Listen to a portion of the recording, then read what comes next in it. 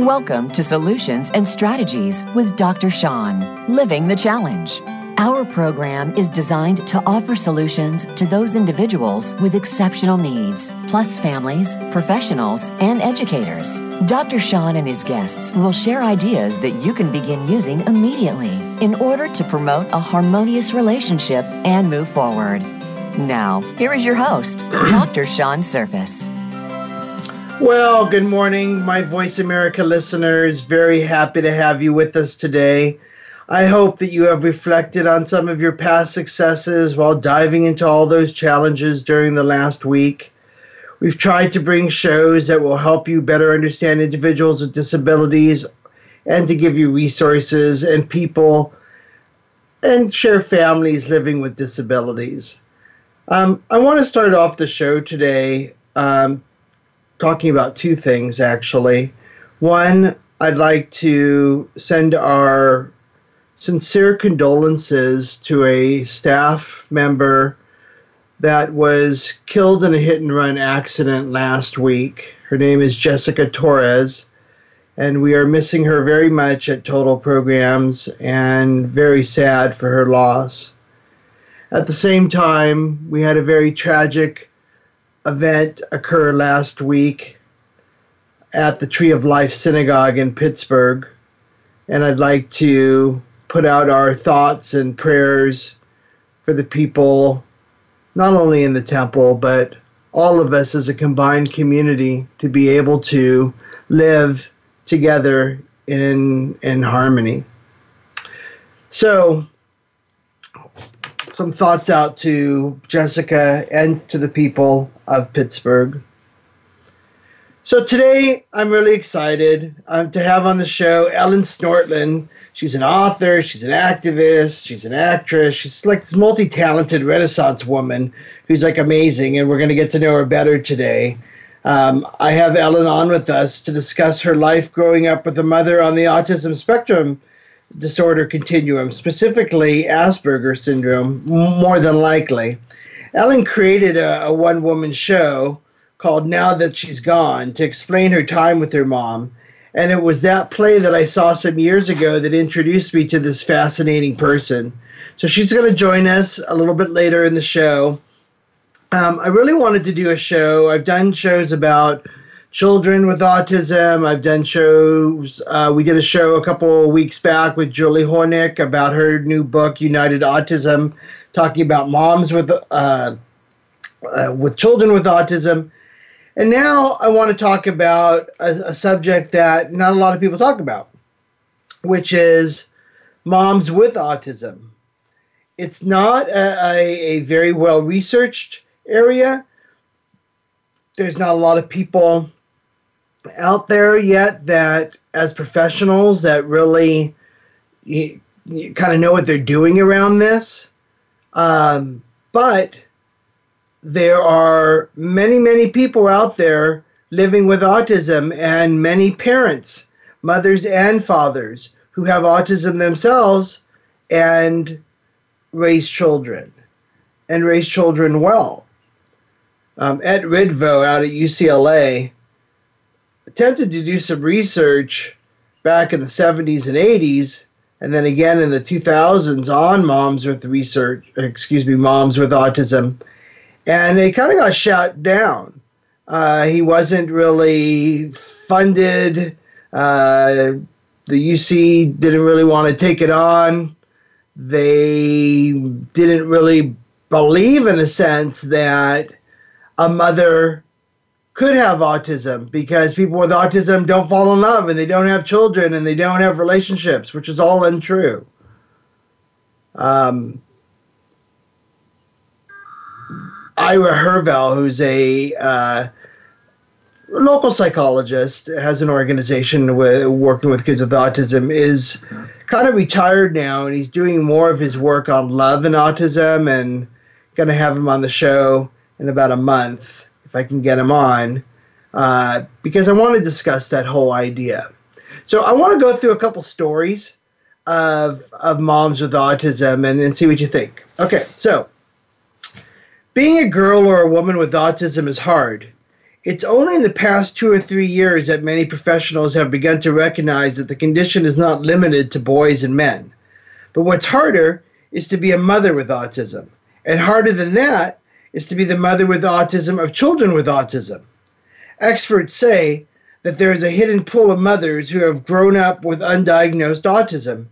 These women often only recognize their own condition when researching their children's symptoms. About a fifth of people with autism are thought to have been diagnosed as adults, although no national figures or adult diagnosis are available. Women with autism are most likely to remain undiagnosed. A survey that was done in the UK found that twice as many women were undiagnosed compared with men. Even once diagnosed, mothers with autism often hide their condition from the outside world, terrified that their children will be removed from them if social workers misinterpret their autistic traits as indicating potential harm for their child. Their own autism, often undiagnosed, means they put professionals' backs up and can be accused of causing or fabricating their children's conditions. And that came from some research done by Judy Gould, who's at the Lorna Wing Center for Autism, who developed really the first and only female-specific diagnostic test, and who trains doctors in how to recognize late adult female diagnosis. So let's talk about a couple of moms and see what they're living through. So Laura James, married with 4 children, aged 19 to 26, 2 of whom are neurodiverse and 2 are neurotypical. Laura James has written Odd Girl Out, the first memoir by a British woman with autism to be published by a mainstream publisher. She was diagnosed about a year ago. I mothered my children in a very different way to a neurotypical mother. For start, I never told them off about anything. It just doesn't seem logical to me. If they're doing something you don't like, it's because you have a preconceived idea of how children should be or behave or look. Well, that's illogical. If, on the other hand, they're doing something dangerous, then it's much more effective to sit down and discuss it with them. If they're in trouble, I'll do everything practical I can to help them. It would be illogical to punish them. James tells how one of her children was always a straight-A student while another of them was not academically inclined while in school. I'm equally proud of them both because I want my children to be content, happy, and in a place of safety. To me, academic success isn't a logical step towards the goal. I love my children desperately and would do anything for them, but I do think I don't understand the fieriness that comes about when people talk about parenting. I simply don't feel that sense of passion that neurotypical parents seem to feel. It could be because of this lack of passion that I have a different relationship with my children than most parents do. They like to hang out with me and message me just as much as they do their friends, and there's nothing they would not tell me because they know I would never, ever get angry with them. If they're in trouble, I'll do everything practical I can to help them, which means it would be illogical to get angry, upset, or punish them. So it's just a different way of looking at how she parents her children. And actually, she kind of feels that James feels that she's closer possibly to her kids than maybe other parents are, or that their kids have more of a peer relationship with her because she has had the attitude that she's had towards parenting. So let's listen to, or read a little bit about Kirsten Hurley. It's going on 8 p.m. in Kirsten Hurley's house in Ireland. It's a scene of happy chaos. The children, Alex 9 and Isla 4, have been promised chocolate if they stay out of their mother's hair while she talks to the journalist via Skype. This is something that drives me nuts, Hurley says, the nonstop and often intense sensory input that comes along with being a parent. Being grabbed at, being climbed on, listening to the drone of mom, mom, mom, mom can be difficult for her to handle because she has a mild form of autism, sometimes known as Asperger's syndrome. Hurley was diagnosed with Asperger's syndrome at age 23 when her son was about 14 months old. Alex received his own autism diagnosis about a year later. In some ways, their shared condition has made it easy for Hurley to parent her son. Alex always seemed really logical to me. She says, Isla, by contrast, does not seem to be on the spectrum, and her ordinary preschooler behavior sometimes baffles her mother. She has an insatiable need for attention from Hurley's perspective, and she might do something like reject a cup of orange juice moments after specifically requesting orange juice. The things she does that I think are really abnormal because Alex didn't do them are actually like typical children things. Hurley handles many such puzzles of being a parent on the autism spectrum with self-awareness and a healthy dose of humor. But at times when she has reached out for help, she has been misunderstood. Hurley once mentioned to her new therapist that she was seeing that she has Asperger's syndrome. The therapist asked if she loved her children, which wasn't very helpful, Hurley says. People have these kinds of misconceptions about people with autism that they don't feel emotion. Hurley is not so far out of the ordinary as one might assume. A surprising number of people diagnosed with autism are raising children.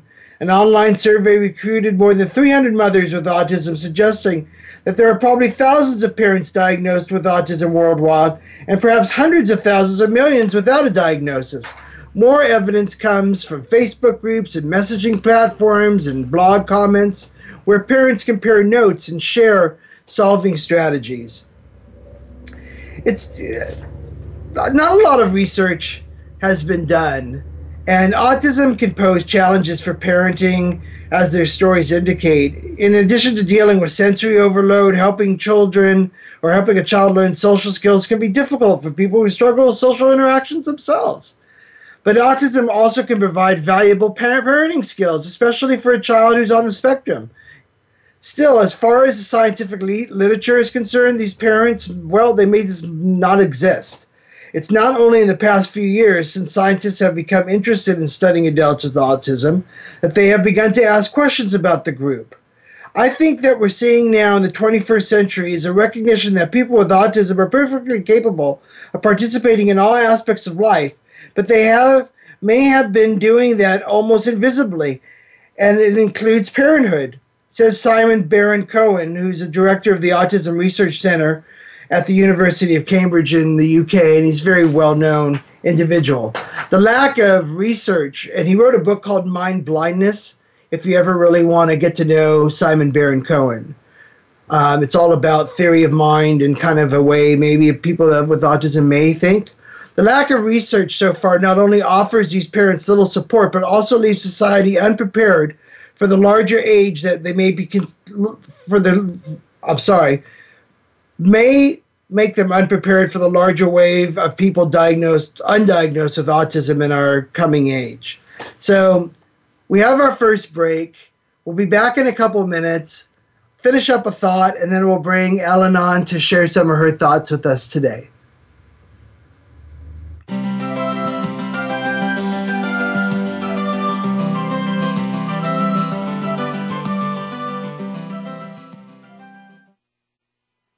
Become our friend on Facebook. Post your thoughts about our shows and network on our timeline. Visit Facebook.com/Voice America. Step by step, you made it through the journey of pregnancy. Now your baby is in your arms, and you're on the cusp of a new journey, breastfeeding. As a new parent, you receive a lot of advice, much of it conflicting, some of it outdated.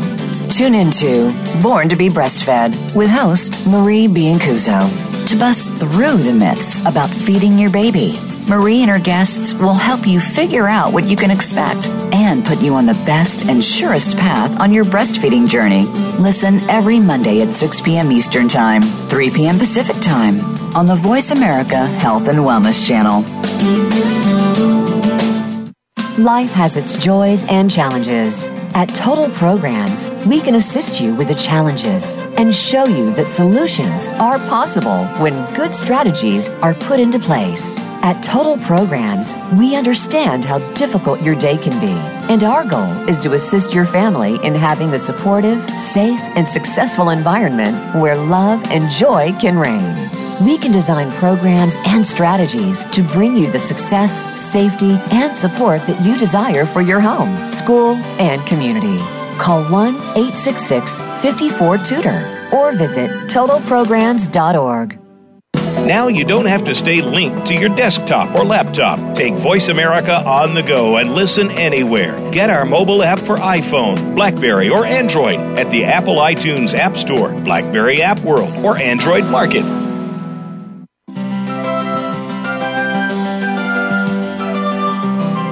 You are listening to Solutions and Strategies with Dr. Sean, Living the Challenge.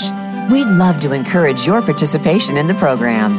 Call into 1-866-472-5792. Again, that's 1-866-472-5792. You may also send an email to seansurface@totalprograms.org. Now, back to this week's show. Well, welcome back, listeners, and I hope you grabbed yourself a cup of coffee and settled in while you're waking up this morning and getting your day going. We are talking this morning about moms that have autism, and not moms with children with autism. They may also have children with autism, but these are moms that are neurodiverse and who may or may not have children who are neurotypical. So I was starting to say that the lack of research so far not only offers these parents very little support, but it also leaves society unprepared for the larger wave of people diagnosed with autism who are just coming of age and may be considering having children. Right now at Total Programs, we're starting a new social skills group for really 16 and older, 16 to like 25, because this is a group that is the new adults. These are the new citizens of the future, and they're going to have relationships with people. They're going to have jobs. They're going to have kids, and they're going to go to the Halloween trick-or-treating events and all the different things that everybody else does. So if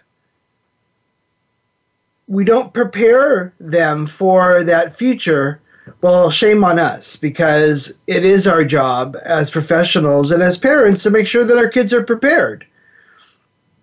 It's just so hard. Without enough information or support available to them, these young people may conclude that becoming a parent is just not an option for them. And it's not true. It breaks my heart to even say these words.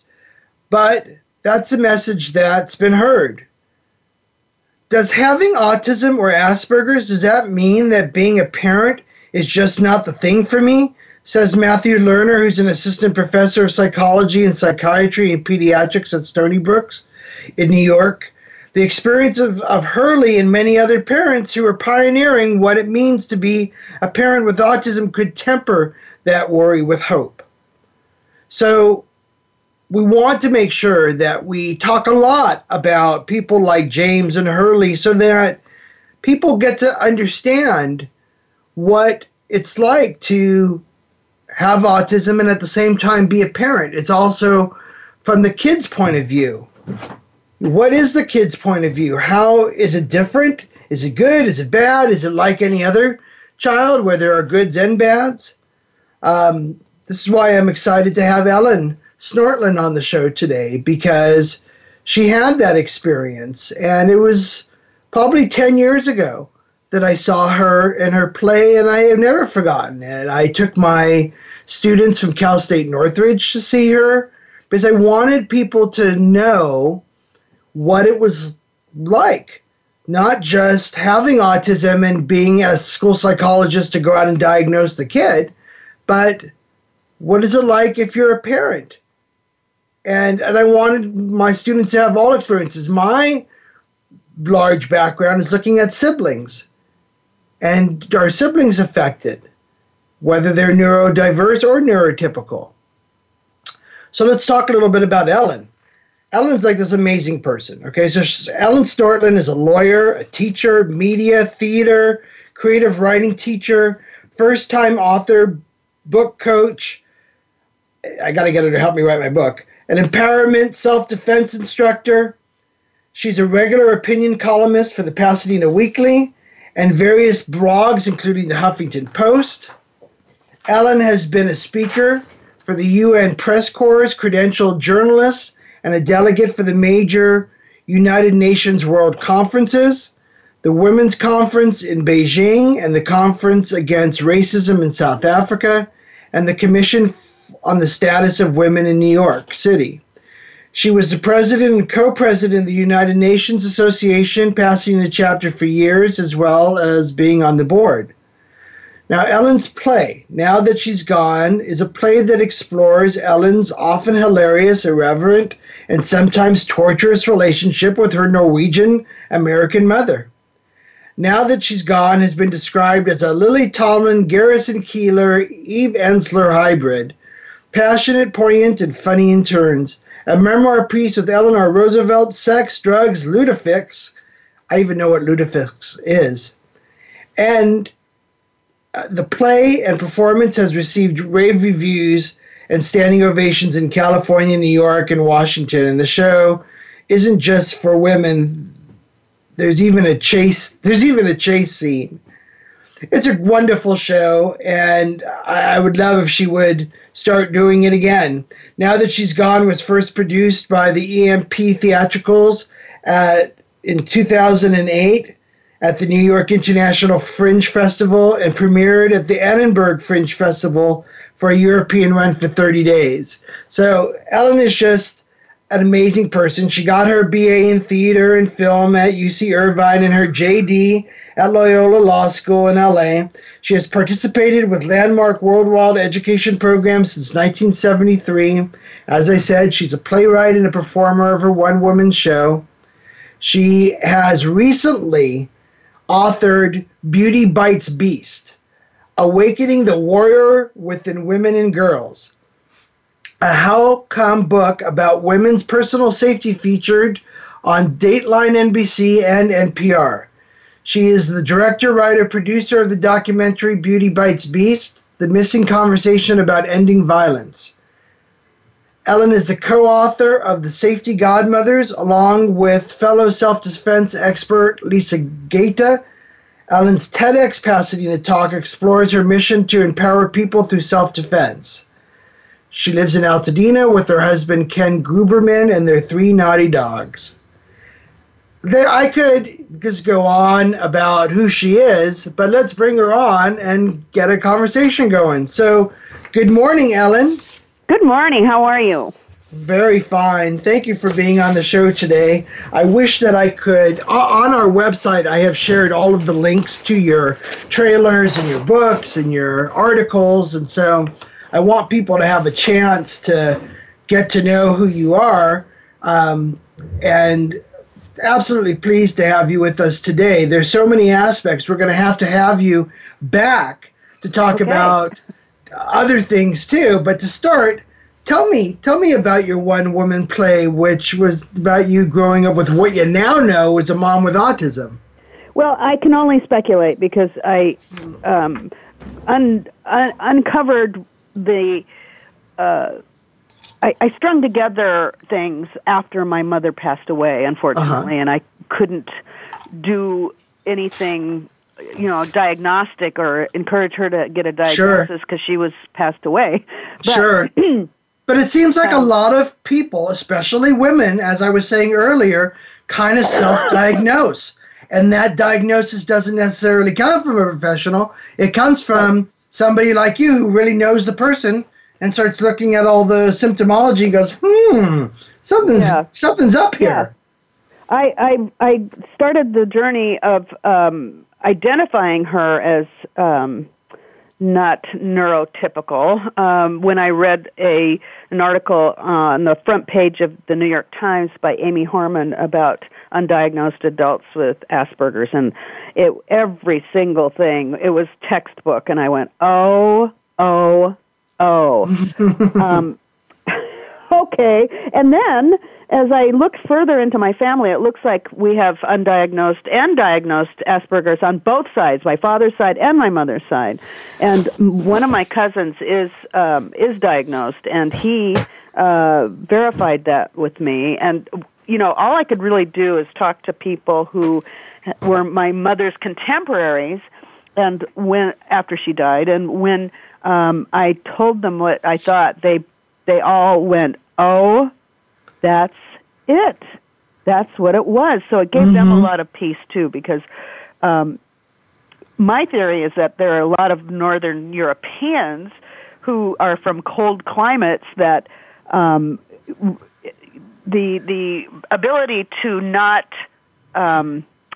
get all emotional, the ability to keep your opinions to yourself, to is highly valued in a culture where you have to be in a small cabin for many months with other people. I thought you were going to say, God honest truth is that where it's cold, people tend to make more babies. Then thus there would be more people with autism in Norway. Well, there may be that too. Yes. Except that if I think my mother was an incredible mother.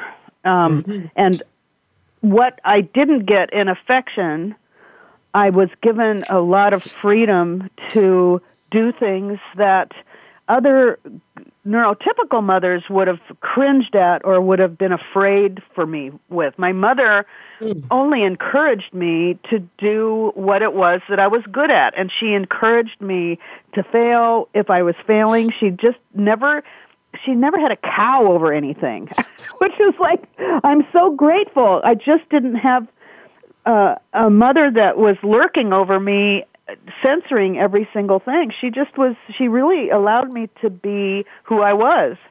Isn't that interesting? Because that's in that little story that I read too of Hurley. She kind of talked about that also, that she didn't really get into punishments, and James talked about that too. Both moms did. They didn't get into the punishments. They really tried to more connect with what their kid was trying to do and allow them to explore. No. Maybe because they never understood. I'm sorry.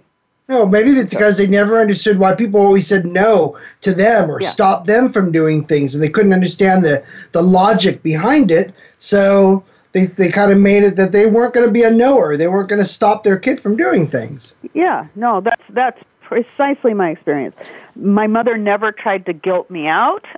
She encouraged me. She also knew at some level that there was something going on with her, but she couldn't put her finger on it. However, what she did is she held up examples for me of how to be. She completely loved Eleanor Roosevelt. So my mom would say, okay, you can be like Eleanor Roosevelt. You don't have to depend on good looks. You don't have to depend on anything other than your commitment to well-being and justice. And so, I just really lucked out. Well, you lucked out, but you got one thing wrong, because the people on the radio can't see you, but I know you're gorgeous. So she got the whole not looking good thing totally off. Now, the Eleanor Roosevelt strength and power, that definitely you've got. You've got that in tenfold. We have our first break, or our second break, so we will be back in just a couple of minutes.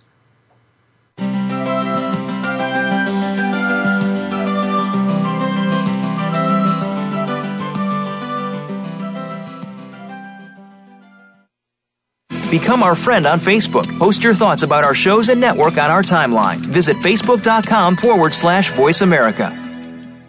Life has its joys and challenges. At Total Programs, we can assist you with the challenges and show you that solutions are possible when good strategies are put into place. At Total Programs, we understand how difficult your day can be, and our goal is to assist your family in having the supportive, safe, and successful environment where love and joy can reign.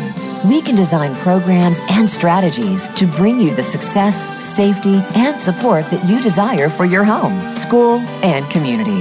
Call 1-866-54-TUTOR or visit totalprograms.org.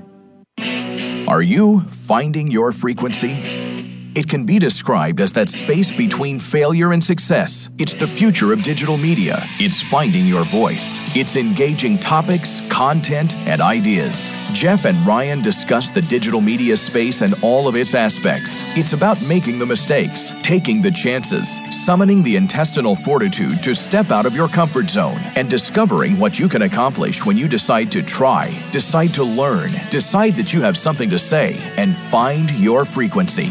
Live Fridays at 2 p.m. Pacific Time, 5 p.m. Eastern Time on the Voice America Variety Channel. Have you friended us on Facebook yet? Why not? Just go to facebook.com/Voice America or search for the keywords Voice America. Once you are part of our Facebook network, you'll receive daily messages about what's happening with our shows, this week's featured guests, and new happenings at the Voice America Talk Radio Network. And you can add your voice to the always active discussions on our timeline. Just go to facebook.com/Voice America or search for Voice America.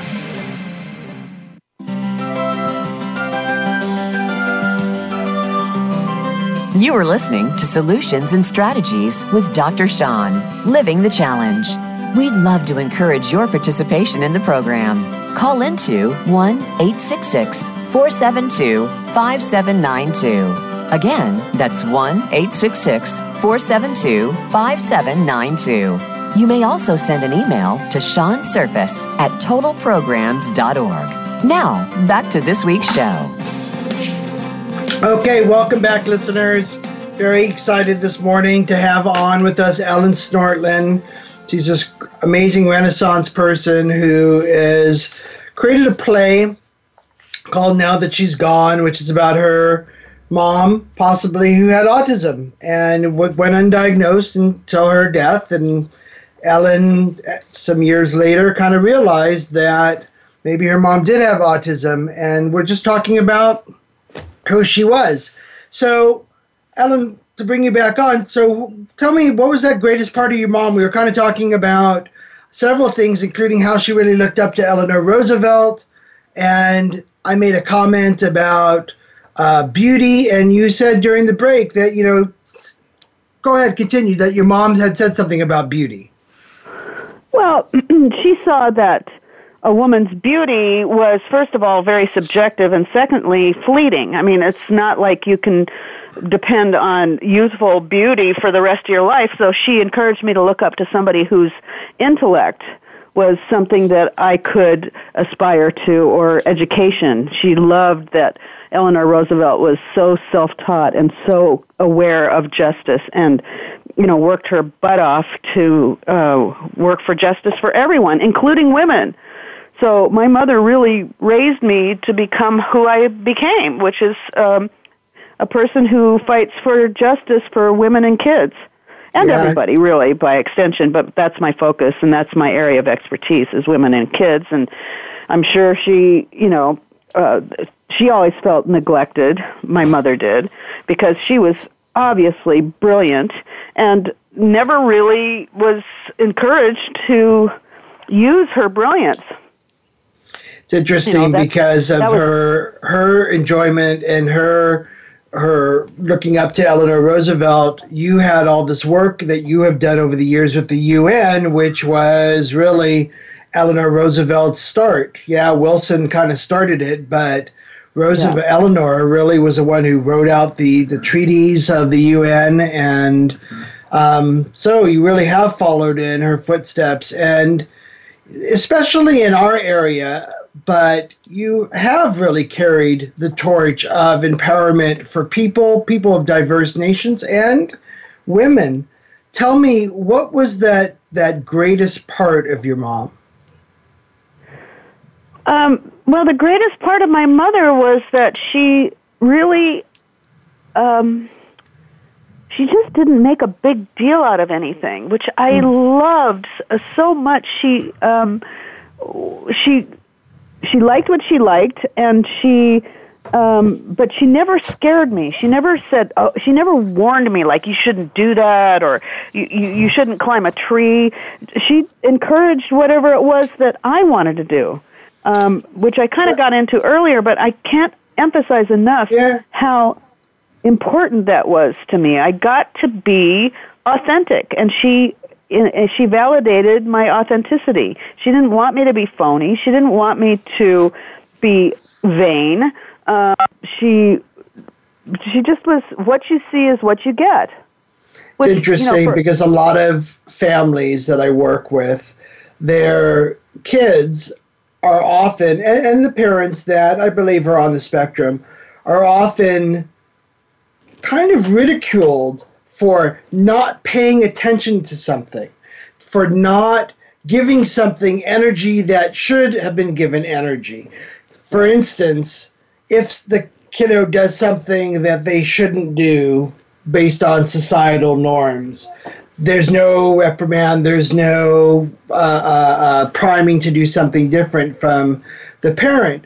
And you are talking about it as a strength, which is a much, I don't want to say better way to look at it, but it's a very different way to look at it than the norm in my work, because so often the parent is seen as, well, she's just not, this is why she shouldn't have been a parent, because she doesn't have all the aspects of knowing how to keep it all together, how to problem solve, and she just ignores stuff and hopes that it goes away. But it doesn't sound like that's what your mom did. It sounds like she didn't make big deals. She was very clean with how she dealt with me. She would simply say, "You're not supposed to do that," and that was it. She didn't give me the cold shoulder. She didn't try to punish me or to make me feel badly. She just said, "You're not supposed to do that," and that was it. And that as a kid was enough for you too. Yes.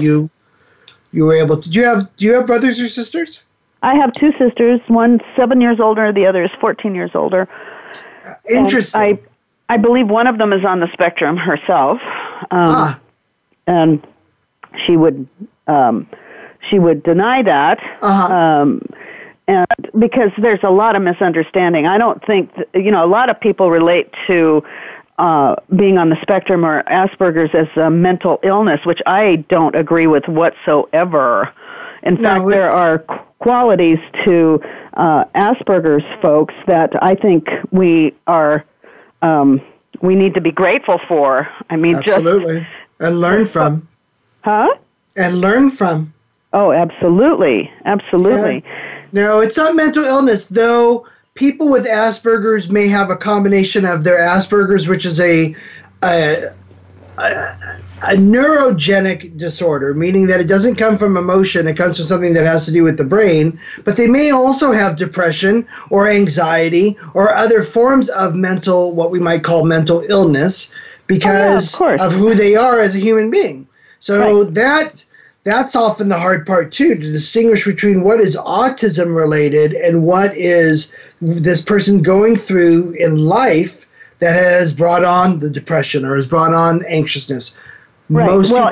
And also substance abuse. There are people who I suspect are on the spectrum and they don't know it, and they're upset about it, but they don't quite know how to put their finger on it. And it's the anxiety part. It's the anxious part that they're living this constant. They're living this constant anxious life. We know that the research shows 70% of people with autism have anxiety. My experience over 30 years shows like 100% of people with autism deal with anxiety. And there's a lot of self-medicating, and it's one of the areas that we try and work with, which is dual diagnosis of autism or developmental disability and addiction, which is actually a bigger and bigger area. It's so interesting that you bring it up. But yeah. And the reason why I asked you about siblings is, do you feel that they dealt with your mom differently than you did, or did they have the same kind of, I mean, I had a very different experience with my mom than my sister did, so I think it's an automatic that as siblings you're going to. But I mean, substantially different, where they felt that she couldn't do her job as a mom. My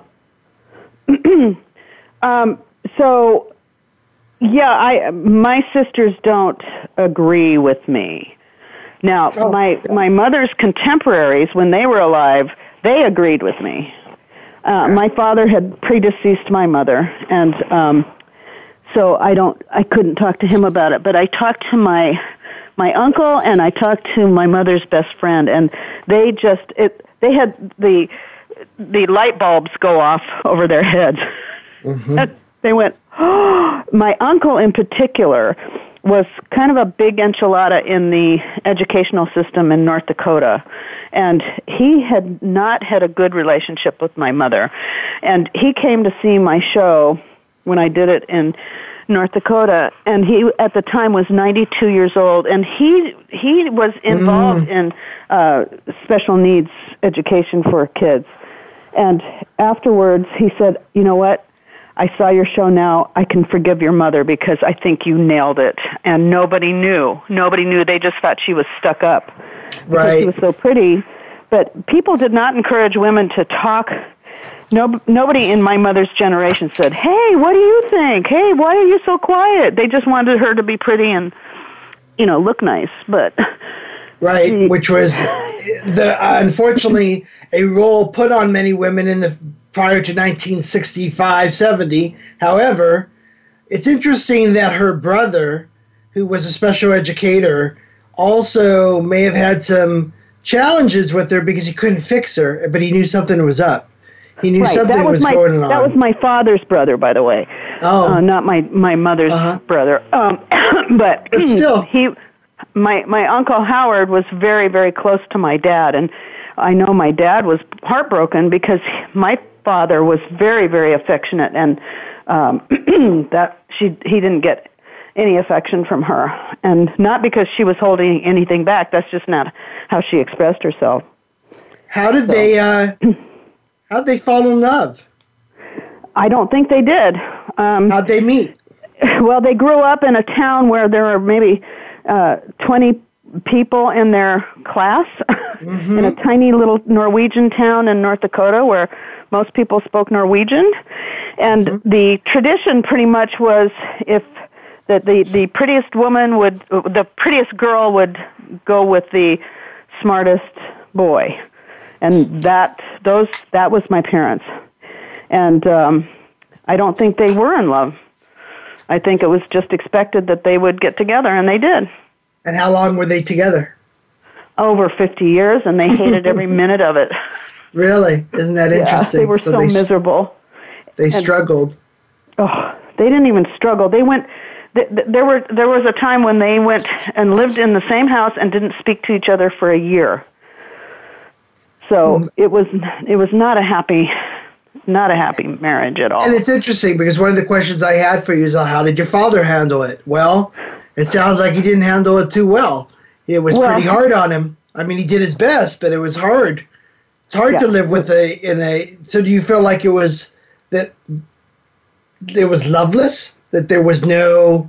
Oh, absolutely. I will assert that it was loveless. Completely.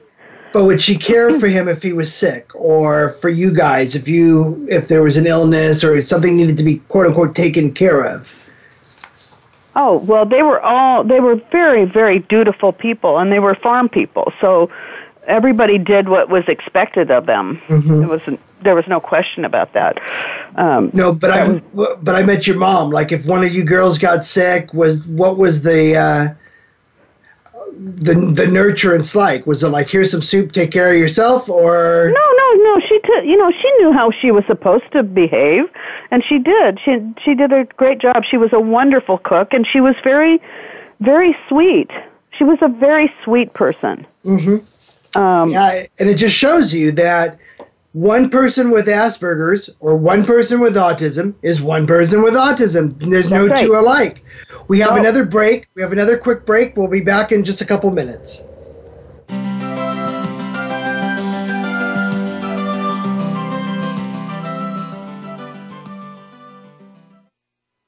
Become our friend on Facebook. Post your thoughts about our shows and network on our timeline. Visit facebook.com/Voice America.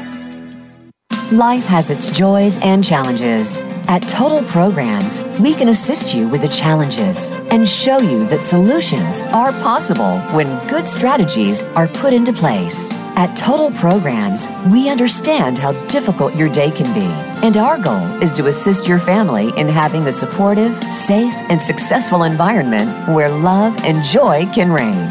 We can design programs and strategies to bring you the success, safety, and support that you desire for your home, school, and community. Call 1-866-54-TUTOR or visit totalprograms.org. Are you finding your frequency? It can be described as that space between failure and success. It's the future of digital media. It's finding your voice. It's engaging topics, content, and ideas. Jeff and Ryan discuss the digital media space and all of its aspects. It's about making the mistakes, taking the chances, summoning the intestinal fortitude to step out of your comfort zone, and discovering what you can accomplish when you decide to try, decide to learn, decide that you have something to say, and find your frequency. Live Fridays at 2 p.m. Pacific Time, 5 p.m. Eastern Time on the Voice America Variety Channel. Have you friended us on Facebook yet? Why not? Just go to facebook.com/Voice America or search for the keywords Voice America. Once you are part of our Facebook network, you'll receive daily messages about what's happening with our shows, this week's featured guests, and new happenings at the Voice America Talk Radio Network. And you can add your voice to the always active discussions on our timeline. Just go to facebook.com/Voice America or search for Voice America.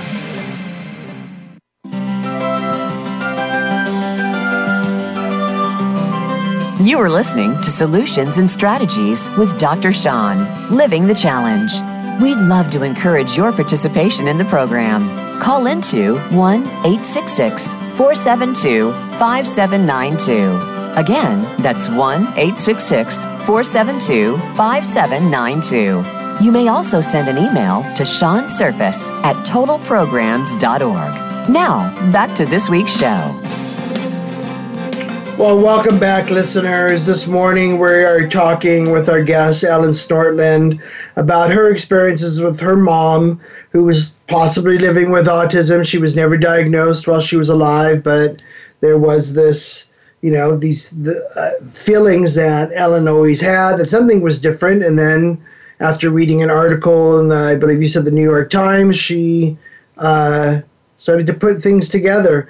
One of the things that Ellen and I were just talking about during the break was this concept of what people are predetermined to be. A lot of people listen to my show want to know, what's my kid's future going to be like? What's their life going to be like? And I really believe, we've all seen the musical Wicked. And in the musical Wicked, the girl, Elphaba, is born green. And because she's born green, people say she's wicked and she's bad. But she's a sweet kid. She's a nice kid. She doesn't do anything to anybody. And she keeps going through this life where everybody keeps saying, oh, she's wicked, she's green. Well, finally, she just decides, well, hell, I guess I'll just be wicked then. Well, it's kind of like what I think happens with a lot of kids with autism. That they're told that they're going to be aloof, that they say to themselves that they don't have emotion, that they don't love. There's even what I brought up earlier, which is a concept called mind blindness, or theory of mind, or a lack of theory of mind, the ability to put yourself in the shoes of another person. Simon Baron-Cohen wrote this book called Mind Blindness to try to explain this conception of people with autism not being able to get other people. But some people have taken that as an offense. Like, wait a minute, I can feel what other people are feeling. I can feel their emotion. I just don't always choose to act on it. I don't always choose to be altruistic and help somebody out or be empathetic, but I can see it. And maybe, Ellen, I wonder if your mom kind of had to deal with that, where people put these concepts on her and she just kind of had to live them in order to get by. I don't know about that, partially because of the really sexist, rigid gender roles that my mother grew up with. She was mostly judged on her ability to be a proper woman rather than I don't know. It's interesting. She was expected to be nurturing, but I think there's this whole thing laid on mothers in general that is sexist. Like people are supposed to know how to be a warm mother. Not necessarily. Everybody's so different. You know, just right. I don't think it's fair.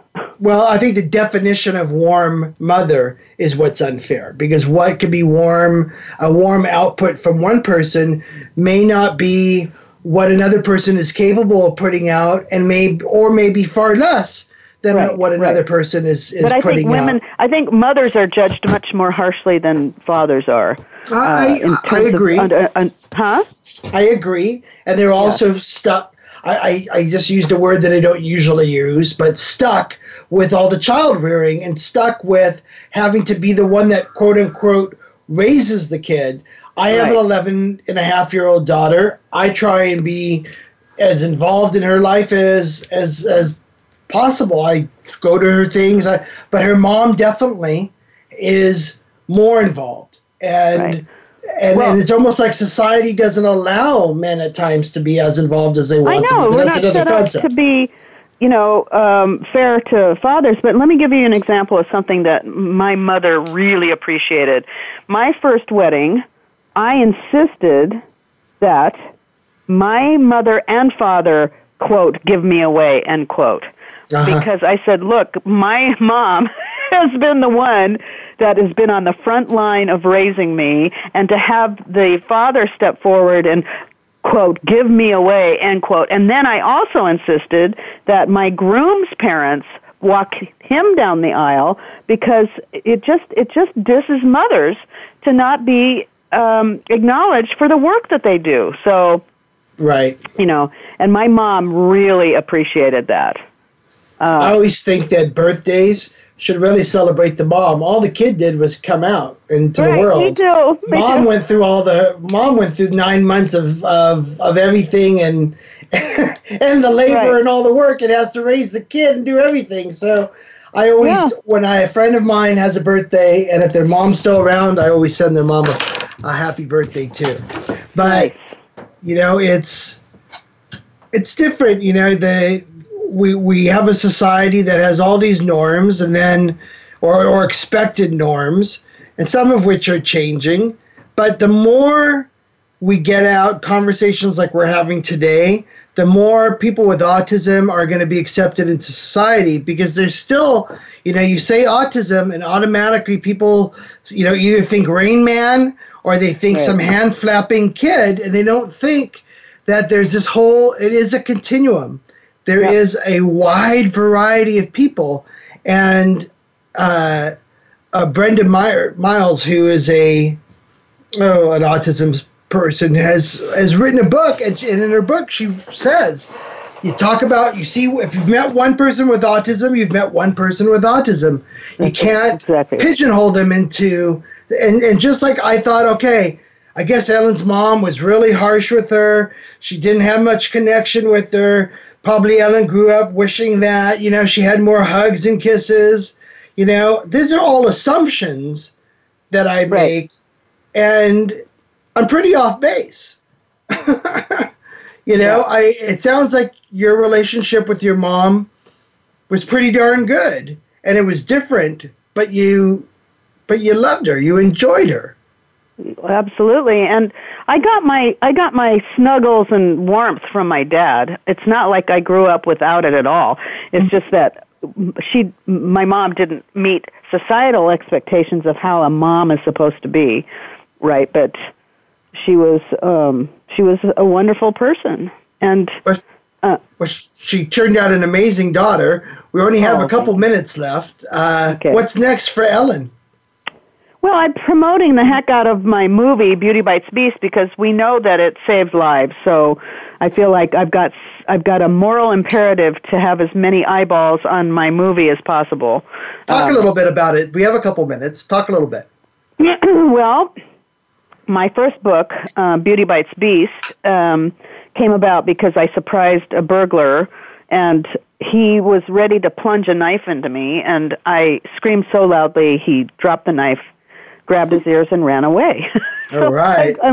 I was a segment producer at the time for a big talk show, and having survived that, I went, how come nobody's ever talked to me about what to do when you confront violence? It's like, all I was raised to do was to think that a man was always going to be there to protect me, and I'm going, that's weird. That's weird, because clearly I don't run around with a chaperone, and I don't have a guard, and so why is it that nobody's ever talked to me about my potential to protect myself? Because clearly I'm the only one that's always with me. So I did an investigation, and that was my first book, Beauty Bites Beast, which then I parlayed into a documentary many years later, because a man read my book. And by the way, there's a huge gender apartheid. Even though we're all related to women and men, the narrative is that men's lives are universal and women's aren't. I'm so sorry, Ellen, but we've got to wrap. We are going to continue this conversation on another show, because I've got to have you on for Beauty Bites Beast. Thank you so much for today. Remember that on Strategies and Solutions, Taking on the Challenge with Dr. Sean, we're about your success, and know that each day can be the new future you dream of having in your life. See you next time. Blessings.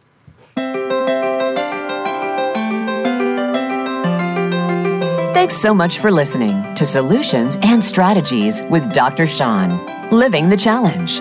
Be sure to join us again next Thursday at 11 a.m. Eastern Time and 8 a.m. Pacific Time on the Voice America Health and Wellness Channel. Have a great week.